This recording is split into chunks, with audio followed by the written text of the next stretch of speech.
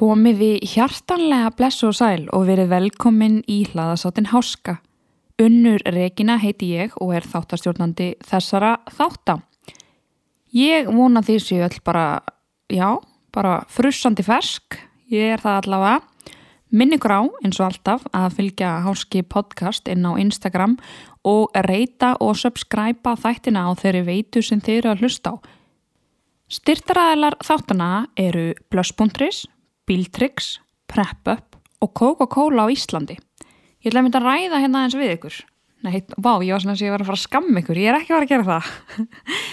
En mér langar að segja ykkur frá því að PrepUp er að fara að gera virkilega spennandi hluti en þeir eru semst núna í október að fara að opna Prep-barinn sem eru þá fyrsti makróbar á Íslandi. Því að náttúrulega kannski ekki heyrt orðið makróbar áður en ég ætla að segja ykkur frá þessu. Margir eru núna að horfa í næringagildin í matnum sínum og til dæmis að telja makrós sem eru þá fita, kolvetni, prótein og trefjar. Og það er rosalega erfitt stundum þegar maður fer eitthvað út að borða og er í þessu að reyna að fylgjast með því hvað maður er að borða og setja honi sig, að þá er stundum erfitt að fá næringagildin á alls konar réttum þegar maður fer út að borða. Ekki alltaf, en stundum.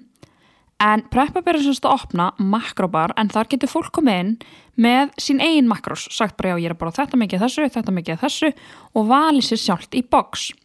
Það verður starfsmaður á staðnum sem að vigtar allt onni í box og þú getur séð næringagildiðin breytast bara live. Þú sérð hvað er verið að gera við matinn, hvað er verið að setja onni og hversu mikið þú ert að fá. Hver sem getur labbað inn og fundið eitthvað við sitt hæfi, hvort sem er á keto, vegan eða á einhverju plani frá þjálfara. Þannig að þú getur í raun og veru bara að fara inn og sagt bara, heyrðu, ég ætla að fá hérna 100 grama sætum kartöflum, 200 grama kjúkling, 50 grama brokkoli og þú borgar bara eftir þyngd. Og til dæmis kjúklingur kostar ekki að sama brokkoli. Þannig að þetta er mjög næs hjá þeim. Og síðan í lokinn þá færðu þessu næringagildin prentuð á boxið þitt sem þú ert að kaupa þér. Þannig að þetta er snilld og sérstaklega fyrir þá sem eru einmitt að telja makrós og fylgjast með næringagildunum sínum, þá er þetta eitthvað sem er geggjað. Þannig að ég er mjög spennt að fara þarna þegar það er opnað núna í október. Ég læt ykkur vita þegar ég er búin að fá nákvæma dagsendingu en mér langaði bara aðeins að skjóta svo að og mér finnst þetta líka svo geggjað orð, makróbar. Þetta er nýyrði, er það ekki? Svo langar mér líka að minna á mína allra bestu hjá Bíltryggs en ef að þú ert í vanda þá eru þeir svo sannanlega til staðar eða þú veist, ef þú ert í bílavanda, ég veit ekki alveg, það getur samt örugglega hringt líka ef þér er einhverjum öðrum vanda og þeir redda því. En ef þið vantar viðhald eða viðgerð á bílniðinum, þá mæli ég innilega með því að þú farir á Bíltryggs.is og skoðir hvað er í boði og heyrir í strákunum þar, þeir eru rosa góður í því sem þeir eru að gera og bara frábær þjónustöðana og ef að þú segir að þú sett hlustandi Háska, þá færðu 10% afslátt. Þannig að bara hjólið í þetta, go crazy kids. En ég held að eins og vanlega þá séum við bara komið þangað, við skulum bara byrja á þætti dagsins.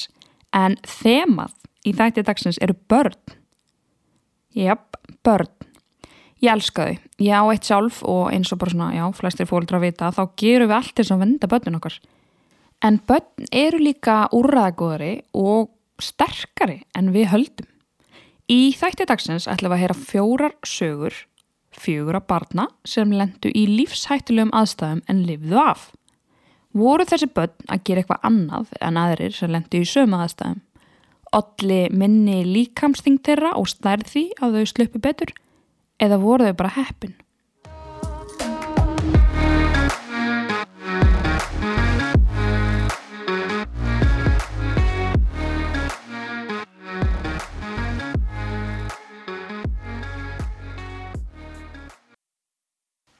Klukkan var 7 morgun þann 19. febrúar árið 1979 og það var sólríkt í Santa Monica. 3 farþegar eltu flugmann inn í litla Cessna 172. Öll 3 voru glöð í bragði, ekki bara vegna veðursins, heldur vegna þess að eitt þeirra, hinn 11 ára gamli Norman Ollestad, hafði unnið Southern California Slalom skíðakeppnina. Faðir hans, Norman eldri, 43 ára gamall, var ótrúlega drifinn og heillandi maður. Hann hvatti son sinn áfram í lífinu og voru þeir virkilega nánir.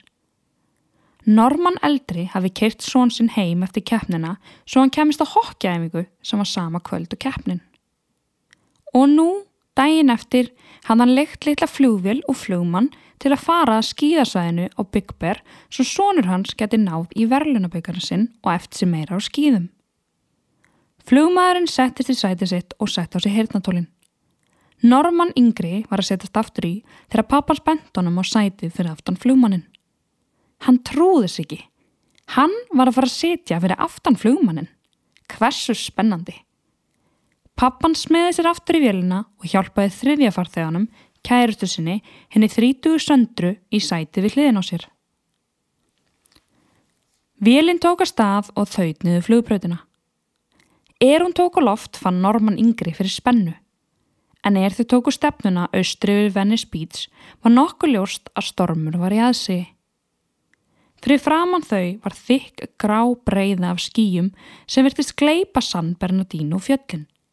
Aðeins topparnir á gríðarstóru fjöllunum sáust. Norman eldri spurði flugmanninn hvort örugt væri að fljúga í þessu veðri. Flugmaðurinn fullvissaði hann að þetta væri allt í lagi. Þetta væri bara 30 mínútna skotferð. Þeir myndu fljúga lágt og fram hjá fjöllunum. Þeir eru komnir til Big Bear áður en þeir vissu af. Norman yngri horfði gluggann og velti fyrir sér hvort hann myndi sjá brautina á Mount Baldy en þar hafði hann unni keppnina daginn áður. Pabbi hans kinkaði bara kolli, hallaði sér aftur, las blaðið og flautaði lag með Willie Nelson. Frammi sat Norman yngri og naut hvers augnabliks. Hann teygði sig upp svo hann sæi út framrúðu vélarinnar og hlustaði á talstöðina í heyrnartólunum sínum. Hann heyrði flugumferðarstjórnina í Burbank flytja þá yfir til stjórnstöðarinnar í Paloma. Flugmaðurinn sagði Paloma að hann vildi vera fyrir neðan 7500 fet vegna þess hvað mikið frost var í ofar. Svo komu talstöðarskilaboð frá einkaflugvél skammt frá. Varúð, ekki fljúga inn á Big Bear svæðið án þess að vera með góðar græjur og góða flugvél. Skyndilega hætti sólin að skína. Allt var grátt í kringum þá. Þeir hefðu flogið inn í stormin. Flugvélin tók að hristast. Tré virtist fljúga hjá í mistrinu og greinar þess slást í gluggan. En það gat ekki verið.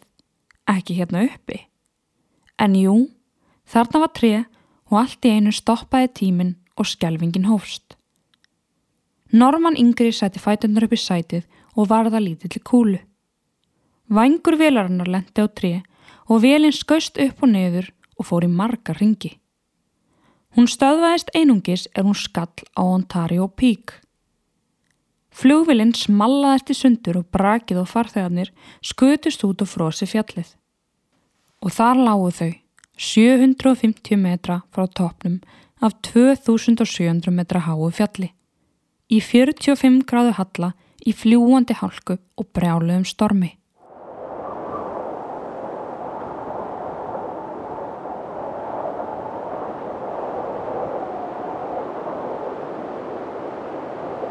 Norman rankaði við sér og greip andan á lofti.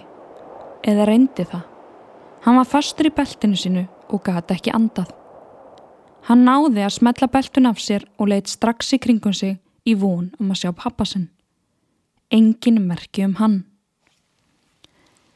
En hann sá flugmanninn liggja skammt frá í snjónum.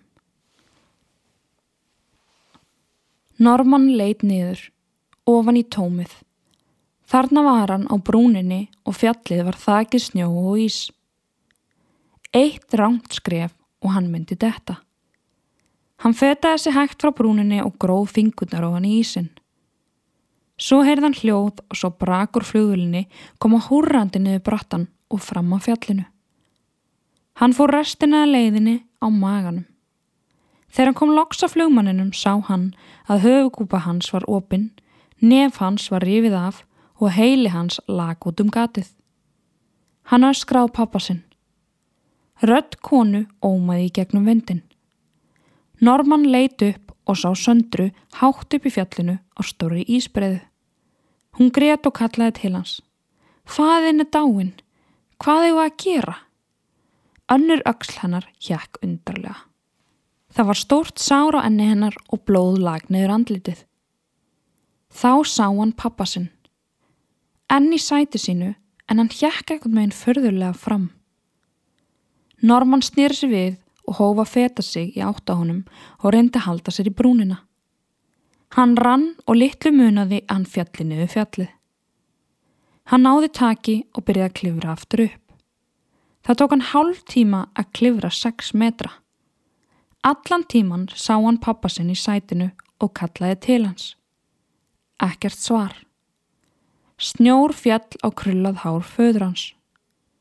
Fyrir ofan hann heyrði hann í Söndru viti sínu fjær. Þegar Norman var 4 ára hafði hann skíðað allar brautir á fjöllum í nálægð við heimili sitt. Á 1 árs afmæli sínu hafði pappan sett hann í burðarpoka og tekið hann með sér á brimbretti. Kærulaust, kannski, en þetta hafði skapað hinn viljasterka og metnaðarfulla Norman yngri. Norman komst svo loks að föður sínum, faðmaði hann í síðasta skiptið og hélt svo áfram í átt af flakinu til að kanna hvort þar var eitthvað sem hann gæti notað. Þar voru engar ísaxir eða verkfæri en hann fann teppi. Hann tók það og skreið aftur á Söndru. Hún gat ekki hreyft sig. Einhvern veginn tókst honum að koma henni undir tættan væng vélarinnar og vafði þau inn í teppið og steinsofnaði svo. Norman vaknaði svo hádegi við hljóði í þyrlu. Hann stökk á fætur og reyndi að vekja athygli þyrlunar. Hún flaug mjög nálægt en sá hann ekki. Þau yrðu að komast niður af fjallinu sjálf. Storminn lægði í smá stund og gat Norman þá séð niður fjallið. Endalaus bratti og glerhálka eins langt og hann gat séð. Svo neðar var skógur og stórt gil sem reis svo aftur upp. Fyrir neðan gilið var svo engi og hjara veraldar var kofi. Sandra vildi vera kyrr, biði eftir björgun og í skammastund hugsaði Norman að leggjast til hlið hennar og vera kyrrt. Svo heyrði hann segja, farðu. Hann skreið að tré og reif nokkra greinar af til að búa til ísaxir. Eftir það leit hann Söndru undan vængnum. Svo héldu þau að stað, hálfrennandi sér niður brattan. Norman sparkaði hólur í ísinn með tánum og gróf prikinn eins djúpt og hann gat.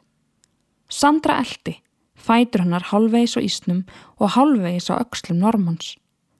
Brattin lá að þverhnípi og Norman fór aðra leið til að forðast það. Hann leita aftur upp fjallið. Þau höfðu aðeins komist 9 metra niður. Þau myndu aldrei ná niður á þessum hraða. Við verðum að fara hraðar, sagði hann og leit upp á Söndru aðeins til að sjá hann að renna niður í átt að þverhnípinu. Hún hvarf. Norman tók ákvörðun og ýtti sér eftir henni. Hraðinn steypti þau niður og Norman greip Söndru rétt áður en þau skullu á klettum skammt frá. Bein skullu í stein þau reyndi í örvæntingu að ná taki á einhverju. Þau skutust þess á boltar á milli steina þar til þau loks stoppuðu. Hnúar Norman voru galopnir og sást í bein, en honum var allt og kalt til að finna nokkuð fyrir því. Sandra muldraði eitthvað Guð. Það var ekkert að gera nema að reyna að komast lengra niður. Þau hvíldu sig hjá tré við klettana. Það var skammt í að dimma tæki og þau voru enn mörg þúsund fetum fyrir ofan engið. Norman vissi ekki hvernig þau gætu komist niður. Hann leit svo við til að kanna með Söndru og sá hana aftur hverfa niður brattan. Hann bölvaði sjálfum sér fyrir að hafa ekki verið nær henni. Svo borðaði hann smá snjó til að hemja þorstan og hélt áfram niður. Það var blóð á snjónum. Mikið af því. Svo mikið að hann gat elta eins og slóð niður brattan. Blóðslóðin endaði hjá tré. Norman kallaði. Ekkert svar. Hann fikraði sig fram hjá trénu og sá aftur blóð. Hann hélt áfram að öðru tré og kastaði handleggjónum utan það. Hann þurfti bara að halda utan eitthvað lifandi. Hann róaðist við það og leit upp og sá að hann var akkurat á milli skýjana en fyrir ofan þokuna. Það væri engin möguleiki á að flugvél myndi sjá hann núna. Kofinn var aðeins nær en hann var samt allt og langt frá og fljótt tæki að dimma. Hann yrði að halda áfram. Hann reif því fleiri greinar af tré og hélt áfram. Hann labbaði, renndi sér og rann niður brattan þar til hann tók loks að minnka og hallinn var viðráðanlegri. Hann fann Söndru aðeins neðar. Sæti Normans úr flugvélinni var rétt fyrir ofan hana. Augu hennar voru opin en hún var öll stíf. Hún var dáin. Norman safnaði saman greinum og lagði yfir lík hennar og hélt áfram. Nú þegar brattin var minni gat hann stjórna ferð sinn betur og renndi sér á rassinum næstu 300 metrana. Hann kom svo á stórri brún á gilinu og fyrir neðan sá hann ísilagða á. Ef þú blotnar þá ofkælustu og deyrð, hugsaði Norman með sér. Hann rendi sér svo niður 30 cm snjóbreiðu á mjöðmunni þar til hann kom að klettum 15 metrum fyrir neðan. Hann náði einhvern veginn að tróða sér þar á milli og aftur niður á ísinn. Brekkan var ekki svo brött þarna en Norman þurfti að fara yfir risastóra steina. Hann var að örmagnast. Hann hélt samt áfram hálfruglaður þar til hann loksins leit upp og sá engið 200 metrum neðar. En fjallið var ekki alveg tilbúið að sleppa Norman. Hann fetaði sig áfram sökkan djúpt í snjóinn og undir snjónum var gróður sem heitir buckthorn sem svona virkilega þéttur gróður með pínu litlum greinum sem eru mjög oddhvassar. Norman sökk bara dýpra og komst ekki upp. Hann sá flugvél fljúga fyrir ofan sig og öskraði og veifaði. Hún hringsólaði aðeins. Hún hafði séð hann. Nei, hún að snúa við. Svo hvarf hún rauk sín. Með síðustu kröftum sínum barðist Norman við gróðurinn og snjóinn og náði að klóra sig upp. Það var freistandi að setjast bara niður og fagna því, en hann vissi að ef hann gerði það, myndi hann líklegast ekki standa upp aftur. Hann yrði að halda áfram. En hvernig? Djúpur snjór var allt og gróðurinn sem lá undir honum var ekkert skárri. Svo sá hann það. Fótspor. Þau voru greinilega ný. Norman elti þau.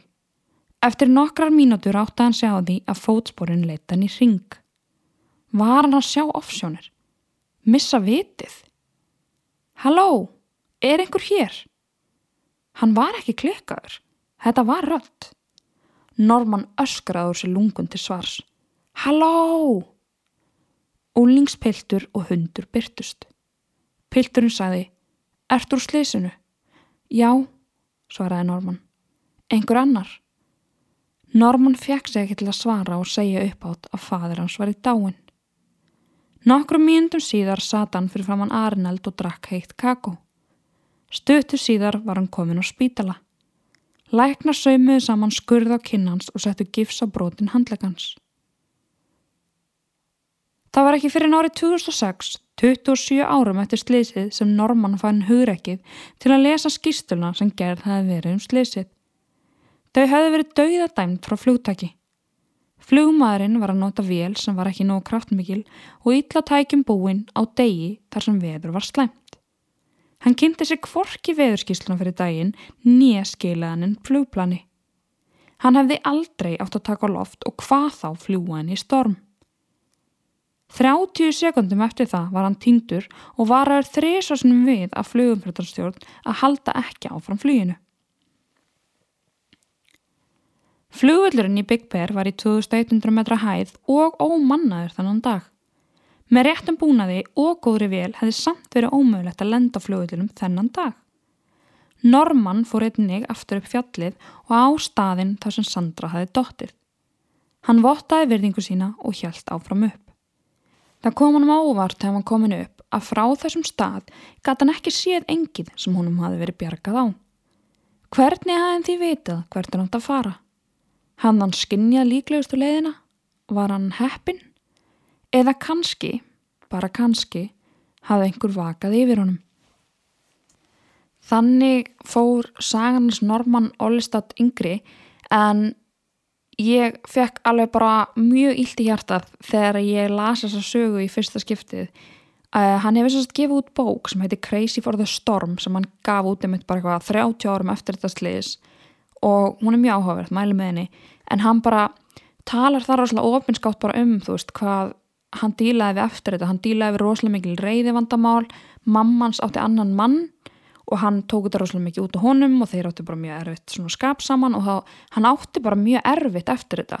En talar einmitt að hafa, þú veist, farið aftur á staðinn, lesi rannsóknarskýrsluna og skrifa bókina, hafi verið mjög svona, já, hjálpa hann bara mikið og svona ákveðin bara svona sálfræði meðferð fyrir hann. En hann magnaður gaur og pappans var magnaður. Þeir voru bara í öllum svona jaðarsportum sem til voru og bara þvílíki félagar og bara svona, pappans lifði pínu kannski svona óhefbundnu lífi en hann lifði bara algjörlega til hins fylsta, segir maður það ekki, og var bara einmitt, elskaði íþróttir, hann elskaði bara vera í stormi lífsins eins og Norman segir, það lýsir hann kannski best. En ég verð líka bara að fara að segja bara Guð minn góður að 11 ára gamall drengur hafi bara geta gert þetta. Þegar þið hlustið á frásögnina þá heyrið þið að fá fyrstu sekundu þá krakkin með á hreinu hvað hann að gera. Hann bara fer upp, gáir hvort pappa sé á lífi, hann það ekki, fyrir vélina, finnur, þú veist, reynir að finna eitthvað sem getur hjálpað þeim, græjar, þú veist, konuna, hún þú veist, fullorðin einstaklingur og hann bara að græja hana og hann einhvern veginn veit nákvæmlega hvað hann að gera í öllum þessum aðstæðum bara. Ég má ekki ofkælast, ég má ekki stoppa, ég má ekki sofna, þú veist, ég var bara eitthvað Guð minn góður, bara hefði ég 11 ára verið bara á einhverju fjalli bara, nei, þú veist, ég ekki sem að ég hefði, já, takla þetta svona, en hann algjör meistari og mér finnst þetta mögnu saga, vona að ég sé ekki eitthvað hérna geta eipa á ykkur, mér finnst þetta frábært, en mér finnst Norman Orlestad mjög merkilega manneskja. En við ætlum að fara næst borð í flugvél og þar ætlum við að heyra sögu Bahíu Bakari. Bahía Bakari var þreytt. Klukkan var 10:02 nóttu til þann 30. júní árið 2009. Bahía var aðeins 13 ára gömul og ekki vön að fljúga. Ferðalag hennar hafði verið langt. Það byrjaði í París þar sem hún og móðurinnar höfðu flogið til Marseille, síðan til Sanaya í Jemen þar sem þær skiptu flugvél og fór borð í flug 626 með Yemenia Flights ásamt 140 öðrum farþegum og 11 áhafnarmeðlimum. Millilending var í Djibouti og voru þar nú á leiðin á áfangastað, Prins Said Ibrahim alþjóðaflugvöllinn á Kómoreyjum. Bahía leiti yfir á móður sína sem sat við hliðinar. Bara nokkra mínútur viðbót og þær tvær myndu ganga út og faðma ættingja sína. Þær myndu eyða sumrinu saman. Hugsa sér, allt sumarið á eyju í Indlandshafi.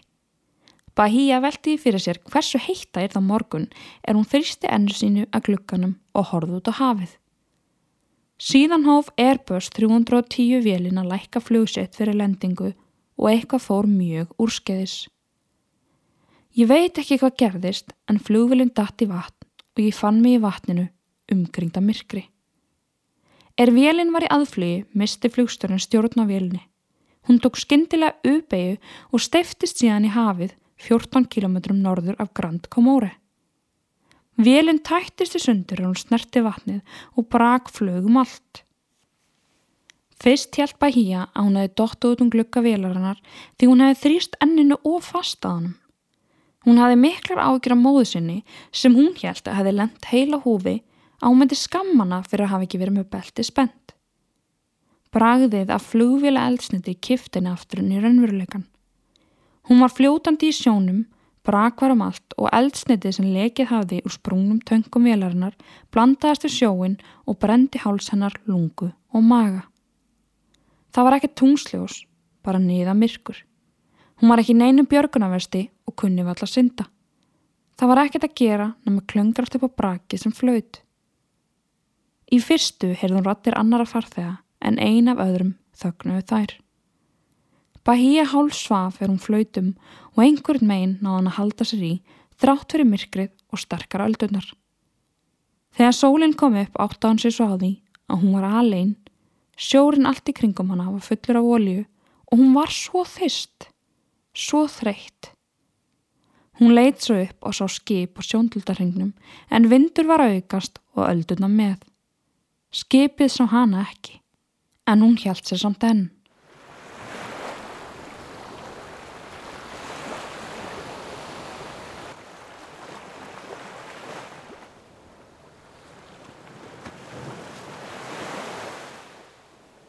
Comoros svo lítið land að þar voru engin björgunarskip eða flugvélar til að senda á svæðið. Eina sem hægt var að gera var að biðja einkaflugvélar hjálp við leitina. Comoros leitaði einnig eftir alþjóðlegri aðstoð og 2 franskar herþotur og 1 skip brást við. Þau voru hins vegar mörg 100 kílómetrum í burtu. Líkurnar á að finna einhvern á lífi voru ekki miklar. Klukkan 11 morguninn, 9 tímum eftir slysið, kom ferjan Simacom 2 á svæðið. Venjulega var þetta farþegaskip sem ferjaði fólk á milli Comoros og Madagaskar en í dag var þetta björgunarbátur.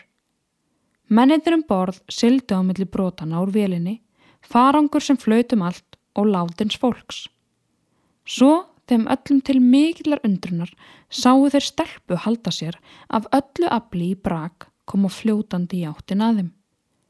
Einn maðurinn kastaði til hennar björgunarhring en hún rétt út handlegginn til að grípa hann, kom stóra alda og kastaði henni til og hún hvarf úr augsýn. Annar maður stökk út í vatnið og náði að kafa og grípa Bahíu og komin borð í bátinn. Áhöfnin vafði hana inn í teppi og gaf henni heitan drykk.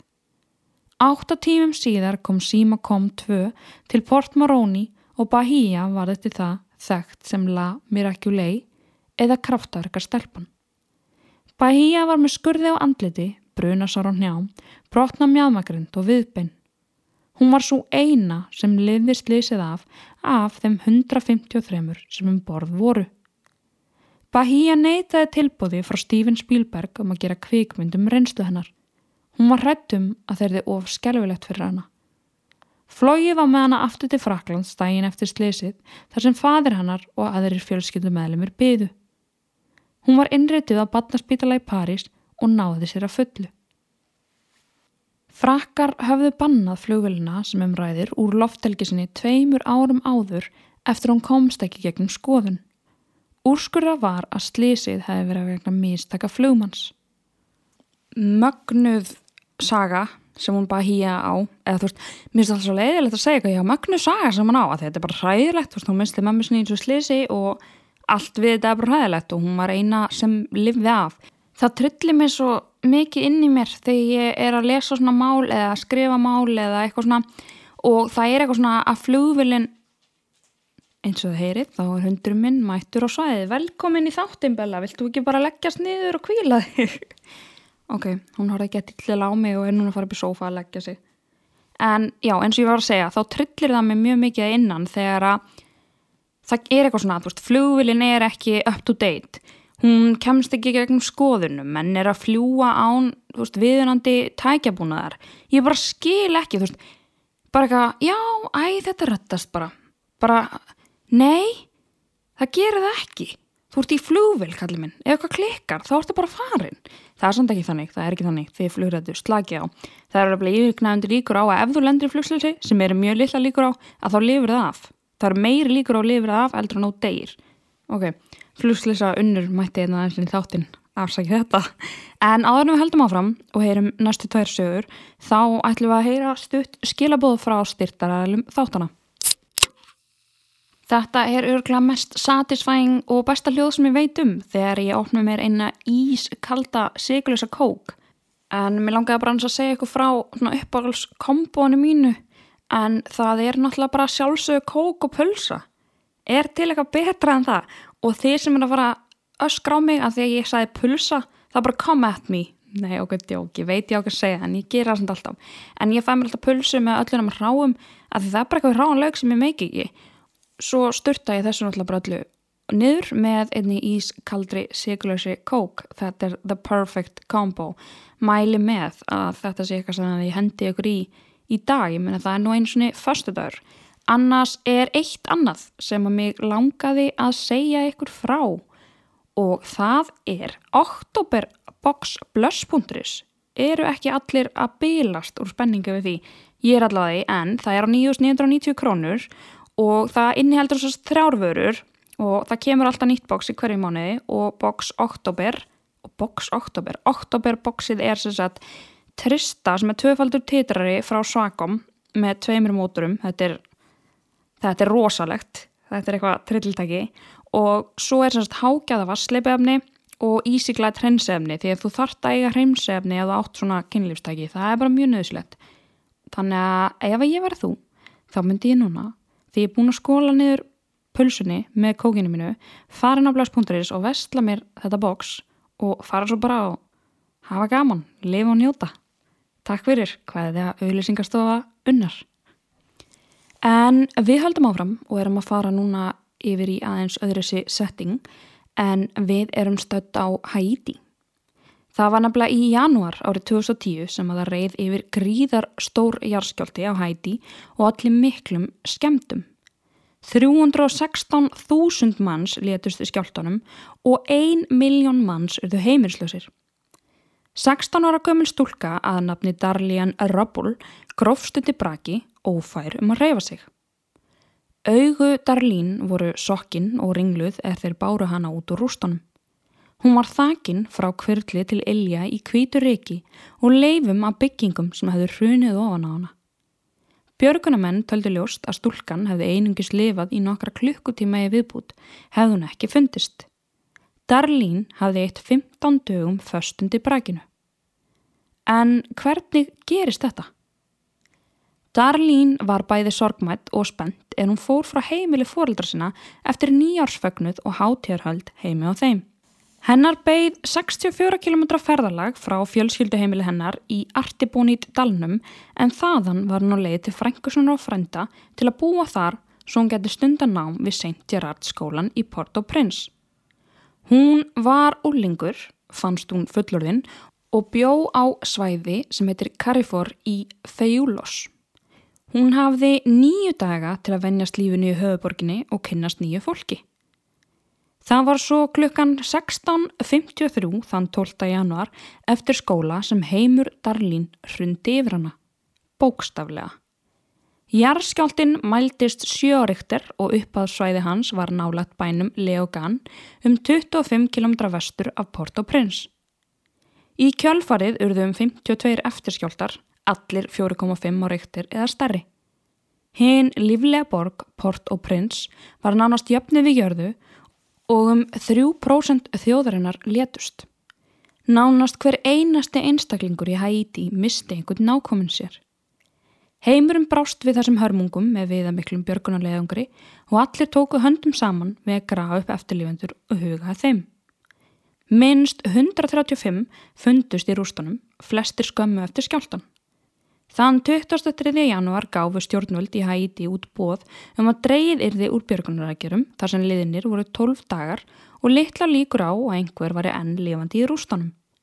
Þeim fannst betra að einbeita sér að milljónum eftirlifanda sem voru hungraðir og heimilislausir. Eitt fórnarlamba skjálftans var eiginkona frænda Darlene sem kramdist undir vegg hús hennar hrundi. Enginn taldi mögulegt að fleiri væru á lífi undir rústum hússins og móðir Darlene áleit hana einnig látna. Dagarnir liðu og 27. janúar rann upp. 15 dagar voru liðnir frá skjálftanum og íbúar voru að róta í rústunum í leita eigum sínum þau heyrðu rödd. Þau létu nálega björgunaraðila vita og brátt var lið komið á staðinn. Claude Fuilla, yfirbráðaliði, var vissum að þetta væri svokallað false alarm. Það hafði bara einfaldlega liðið of langur tími frá skjálftanum, það væri ekki möguleiki á að neitt gæti lifað af. Alveg sama hvað fólk sagðist hafa heyrt. En hann kom nær rústum húsins, heyrði hann röddina sjálfur og sá dökkt hár standa upp úr brakinu. Hann var fljótur að byrja að lyfta braki af ungu konunni og fann Darlene og komst að því að hún var á lífi. Björgunarmenn byrjuðu á að grafa holu sem var nógu stór til að þær gætu komið súrefni og vatni til Darlene. Þegar hún hafði safnað örlitlum styrk stækkuðu þeir gatið og lyftinu upp undan brakinu fyrir framan 100 mann sem safnast höfðu saman til að fylgjast með. 45 mínútum síðar var Darlene komin upp í þyrlu á leið á sjúkrahús. Fætur hennar voru illa slasaðir og hún var illa haldin af vökvaskorti en fljótt var hægt að bæta úr því. Hvernig lifði hún af, spyrðið ykkur og ég spurði sjálf mig líka að því. Hús hennar hrundi í kringum hana var hún innleiksa í hálfgerðu búri af steypu og stáli. Ólíkt öðrum sem lifað höfðu af undir braki var hún með meðvitund alla 15 dagana sem hún var föst. Hún man eftir að hafa öskrað á hjálp að til lungu hennar fylltust að reki. Enginn heyrði rödd hennar fyrir öllum látunum sem fylgdu skjálftanum og afleiðingum hans. Það mjög sjaldgæft að einhver lifi meir en 72 klukkustundir án vatns en Darlene hafði tvennt með sér í þessari baráttu. Hún var grafin undir nálægt baðherbergi hússins og náði að drekka nokkra sopa úr brotnum vatnslögnum. Hún fann líka flösku af Coca-Cola í rústanum nálægt sér sem hún drakk en hún hafði engan mat. Hún náði fullum bata og sneri aftur til Port-au-Prince síðar þar sem hún bjó með fjölskyldu sinni og hélt áfram í skóla. Þetta eiginlega ruglað. Ég veit þetta ekki löng frásögn en mér fannst hún bara svo ógeðslega merkileg, ég varð að hafa hana með út af því að þú lifir í 15 daga, þú bara grafin hún í jörðinni, þú getur hriftið eitthvað smá og hún náði hann eitthvað að tegja sig í einhverjar lagnir og fann einhverja eina kókflösku en hún var ekki með neitt mat, hún, súrefni var lítið og hún var vakandi allan tíman, hún var vakandi grafin að undir í 15 daga. Þetta í alvörunni ruglað og bara ótrúlegt að hún hafi lifað þetta af en jáfnframt mjög gleðilegt. Hún var náttúrulega bara álitinn kraftaverk í sínu heimalandi og fólki fannst þetta mjög merkilegt en ástæðan fyrir hún lifið þetta af var að húsið hennar hrundi með þannig að það kramdi hana ekki og hún hafði smá pláss til að setjast upp og svona en gat síðan lagst niður og sofið þannig að já, það var það en þeir segja bara allir sem koma á málinni, læknar, bráðaliðar og allir björgunaraðilar að þar sé ótrúlegt að hún hafi bara náð að hanga svona lengi á lífi að þetta sé svo rosalega langur tími hefði verið kannski öðru seti hefði verið ykkur nokkru dagar en þetta var meira en 2 vikur þannig að bara respekt Darlene. Við höldum áfram og hittum núna indælu Van Assu fjölskylduna. Árið 2010. Þetta átti að vera draumaferð. Patrick og Trudy Van Assu frá Tilburg í Hollandi hefði verið gift í 12,5 ár og þar sem þau voru komin hálfa leiðina í 25 ára brúðkaupsafmælið ættu þau að fara í ógleymanlega fjölskylduferð. Með í för þau synir þeirra, Enzo 11 ára og Ruben 9 ára. Áfangastæðurinn var Kruger þjóðgarðurinn í Suður Afríku en þaðan myndu þau halda lengra inn í óbyggðirnar. Strákarnir myndu sjá allskins dýr og upplifa ýmis ævintýri. Þeir töldu niður dagana og mínúturnar þar til þeir færu loksins í draumaferðina. Eða það hafði Patrick Van Assu, faðir Rubens, allavega skrifað í blogg sitt rétt fyrir ferðina. Ferðinni var svo næstu því aflýst vegna okkar eigins Eyjafjallajökuls sem gaus á þessum tíma. Óvissan gerði strákana enn spenntari. En sem betur fer létti til og fjölskyldan komst í ferðina. Strákarnir sá strúta, ljón og sebrahesta, komist í náin kynni við apa og fíla. Ruben faðmaði Enzo bróður sinn við suður-afrísku Mak-Mak fossana og fjölskyldan horfði á sólina setjast við afríska á. Van Assu fjölskyldan var duglega að setja myndir af öllum þessum fallegu stöðum á bloggið sitt svo fjölskylda þeirra og vinir gætu deilt ævintýrinu með þeim. En eins ömulegt og það þá var þetta myndasafn á bloggið þeirra minningum þau og harmleikin sem beið handan við hornið. Seint kvöldið þann 11. maí 2010 fór fjölskyldan borð í flug 771 með Afrika Airlines í Jóhannesburg. Fyrsti leggur þeirra á leið heim var að hefjast. Flugvélin var ný og aðeins hálf full. Það voru 97 farþegar borð og 11 áhafnarmeðlimir. Það var sko nóg pláss til að breiða úr sér og leggja sig. Allt gekk vel og vélin var að hefja lendingu hún skyndilega skall í jörðina 900 metrum frá flugbrautinni.